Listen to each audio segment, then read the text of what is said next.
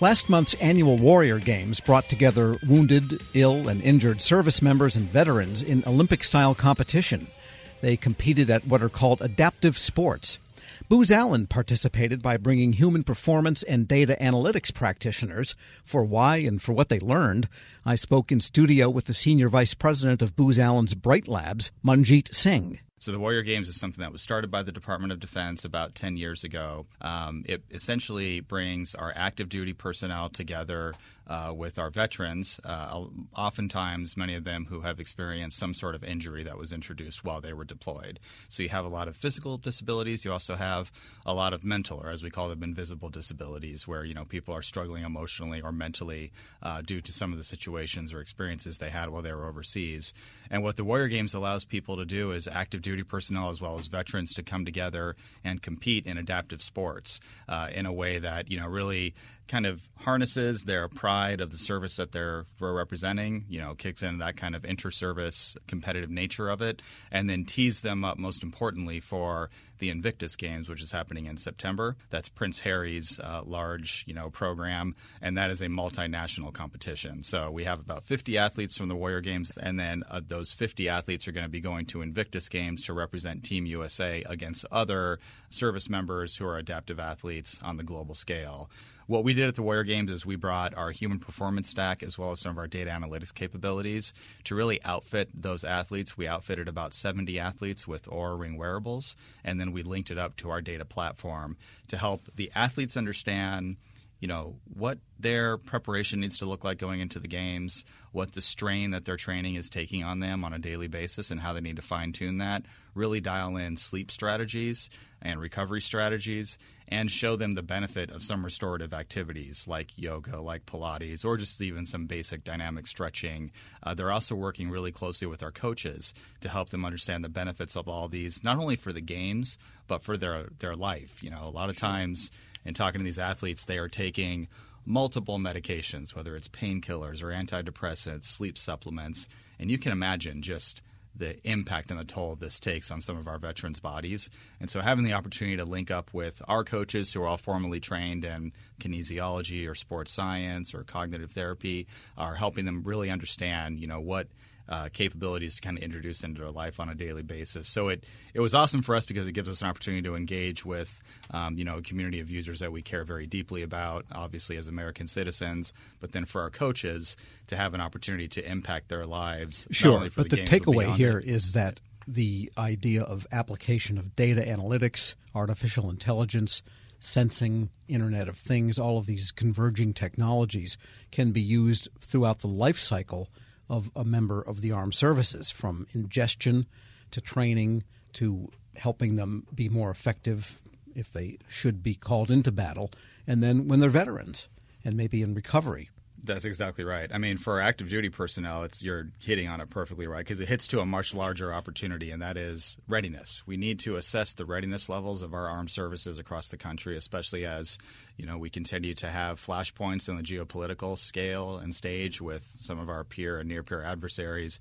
It's becoming more and more critical that we're able to assess that readiness at scale. And then it's becoming more and more critical, as it always has been, that we, extend and do everything that we can to care for our veteran population. And so I think these devices, we take them for granted these days. I'm sitting here talking to you, and I'm wearing no less than 3 devices that are measuring my physiological responses because I'm a nerd in this space, right? But all of us have a Fitbit or an Apple Watch. Or plus, our microphones are extremely powerful. They catch much more than voice. They're probably picking up weird voice patterns and detecting, that I'm nervous right now, as an example.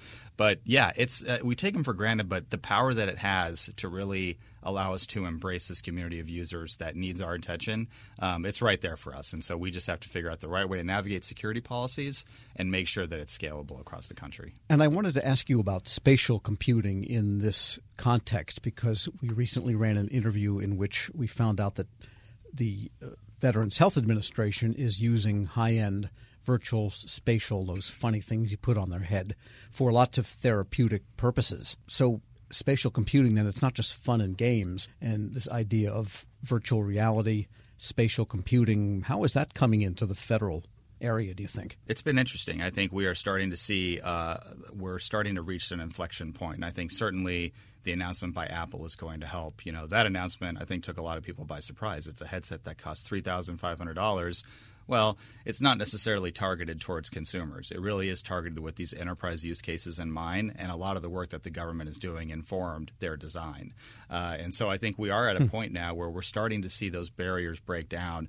But yeah, we're seeing it across what we call partial task trainers. You know, if there's a load master of a C-130 who needs to run through the paces of the right way to secure the load to prevent a catastrophic accident on that flight, they get opportunities to do that without commandeering an entire C-130. We see the same thing with, close quarter combat operations like room clearing, where we give people the opportunity to kind of run through repetitions and really get time without having to commandeer an entire facility. More cognitive exercises as well with our special operators, helping them understand, different cognitive tools that they can employ while they're deployed out in field that will help them, bring their metrics in line.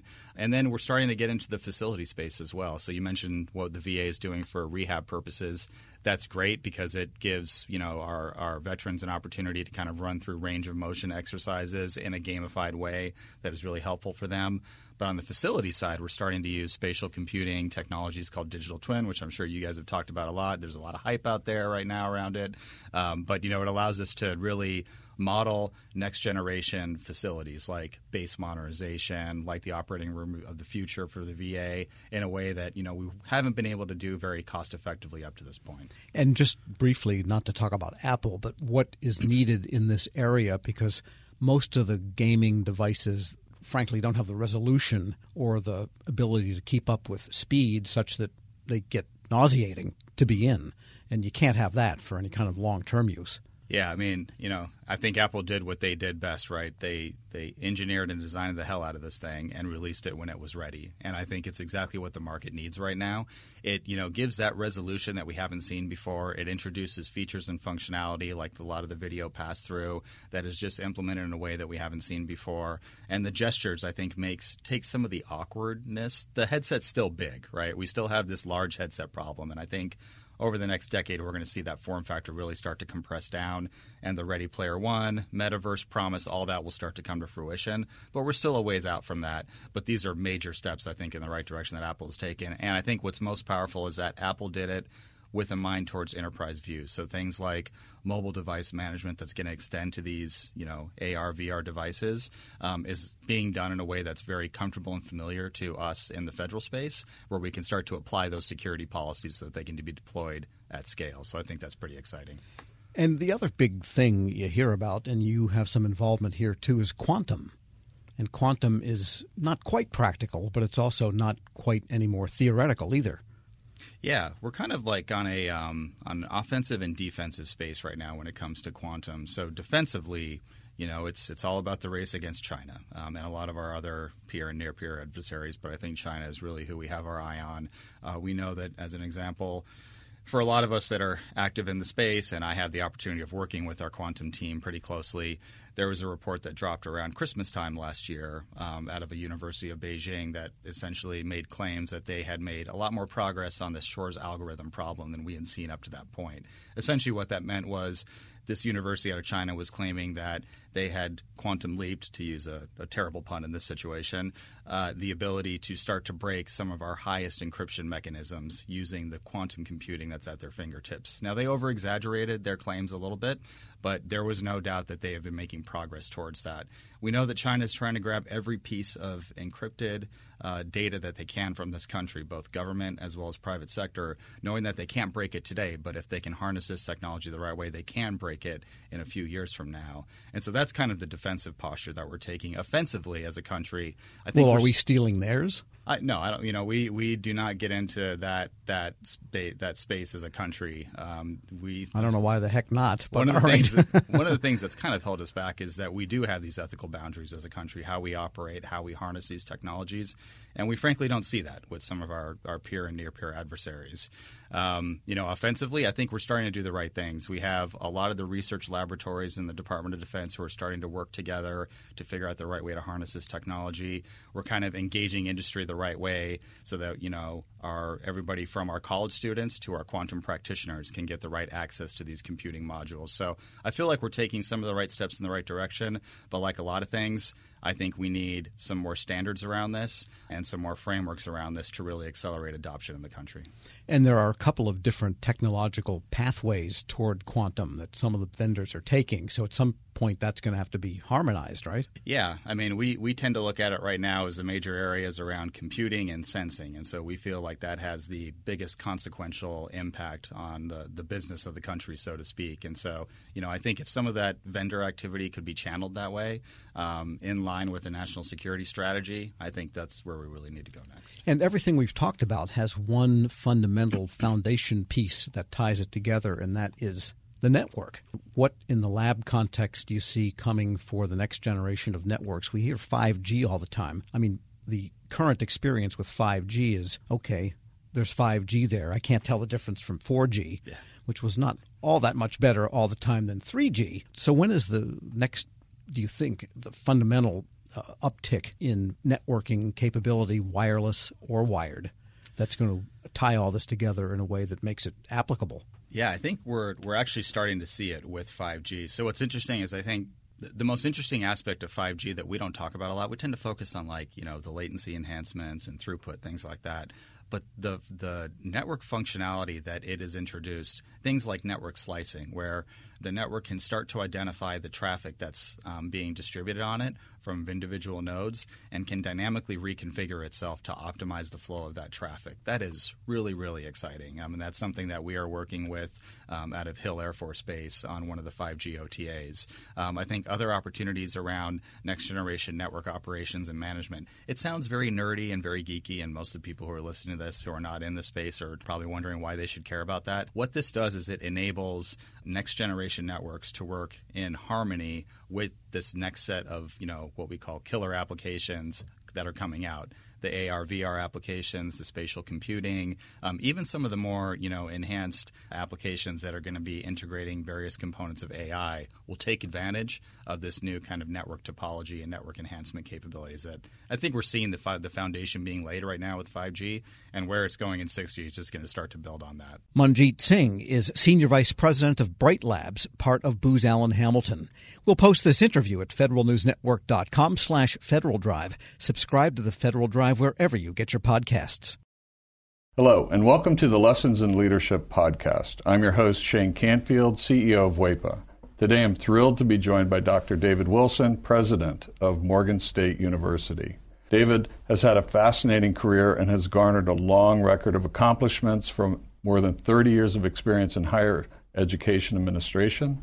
Came to Morgan State in 2010 from the University of Wisconsin, where he was chancellor of both the University of Wisconsin Colleges and the University of Wisconsin Extension. Before that, he held numerous other administrative posts in academia, including vice president for the University of Outreach, associate provost at Auburn University, and associate provost of Rutgers. And when we were talking earlier, too, you had just mentioned that you had a wonderful nomination at the American Academy of Arts and Sciences. And David, thank you so much for joining me. Shane, it is indeed a pleasure to be invited into this conversation with you. It's not in your in the short bio here, but I also know you served in some capacity in the Obama administration. Yes, I did, as a matter of fact. As I was leaving the University of Wisconsin, where I oversaw the UW colleges, I accepted the presidency at Morgan. And on my way into the presidency at Morgan in 2010, my name was advanced to President Obama to be considered as a member of his board of advisors on historically black colleges and universities. And so I accepted and served there for 8 years during his 2 terms. Amazing. You've had a fascinating career at numerous universities across the U.S. How did you become passionate about the education field, and what are some of the biggest lessons that you've learned? First of all, I was made aware of a quote by Horace Mann, who was a great 19th century educator who really gave rise to public education in the United States. And he was the first to utter the phrase that education is the great equalizer. And why that resonated with me was because I grew up in abject poverty in rural Alabama, and there was no law in Alabama as I was growing up that required black kids to go to school. I was kind of shut off from formal education on a consistent basis. I didn't get a chance to go to school full time until I was in the 7th grade. We lived on property there that were owned by the white landowners. And so the owner of the property, a white woman, would bring down to this little shanty that we lived in, and she would bring Look and Life magazines. My mom, she would make us as children plaster these pages of Look and Life magazines against the wall of this little shanty to keep the cold wind out. I would take a kerosene lamp and go around the walls reading those articles in Look and Life magazines, which is when I first came across the phrase of Horace Mann. From that point on, I committed myself, to education. It's an amazing story, and two things occur to me. One, it's almost incomprehensible that this happened during our lifetime. That to me is almost shocking. It's also truly inspiring that you recognized that you could do more and sought out to do that and were successful at it. So when you think back on that experience, how has that informed, shaped, influenced your leadership position now as president of Morgan State? It had to have an impact, but how would you articulate that? So if you go back to that Alabama environment, what I saw, it was just so many people, my own brothers and sisters, who were 10 times smarter than I was. But my first 5 brothers were illiterate. They never got an opportunity to show the nation how brilliant they were. Therefore, I really took on this whole notion that my life had to be about ensuring that individuals who were drowning in potential and they didn't realize it would be in a position where they would realize it. I was never ever about positions that would enable me simply to replicate privilege. I don't care where you went to school. I don't care what type of family you came from. I think that's where sometimes we kind of get education wrong. We have institutions that want to define themselves based on how many students they don't admit. I'm about just the opposite, taking individuals who are absolutely stellar and don't realize it and bringing that into existence for them. You've had so many opportunities that you could do other things, perhaps at larger organizations. But you're where you want to be on purpose, by design, for the kinds of reasons you just talked about, that it's fulfilling. But can you talk a little bit more about that? There have been so many so-called top 50 institutions in the United States that have come aggressively after me. And, I flirted with a couple of them, and I went home to Alabama because these two were very serious. And my family is brutally honest with me, and they keep me grounded. So I flew down and began to talk with them about these institutions that were coming after me. I was thinking they would be impressed. And when I finished, my youngest sister said to me, "Now, are you finished? Clearly, we are not understanding why you would even consider leaving Morgan." It just reassured me that I'm living my purpose at Morgan. And it is joyful to be at a place where you want to be versus being at a place where others think you should be. One question that I always have to ask, is there one leader or maybe a couple of leaders that have inspired you, you mentioned Horace Mann, I don't know if that fits in this category, but what might be a couple of leaders that you remember that inspired you, that gave you purpose, helped shape your life? In 1989, when I was selected as a W.K. Kellogg Fellow, we had to be introduced to leadership that was different in a lot of ways than the leadership that we had been exposed to. In February of 1990, Mr. Nelson Mandela was released. And that's where I wanted to go and meet Mr. Mandela. we had no idea that he would grant an audience, and he did. He granted an audience, and Mr. Walter Sisulu did as well. So here I am, having grown up in Alabama. I harbored some anger toward the society there that kept me from realizing my potential, and then kept so many others like me from ever realizing their potential.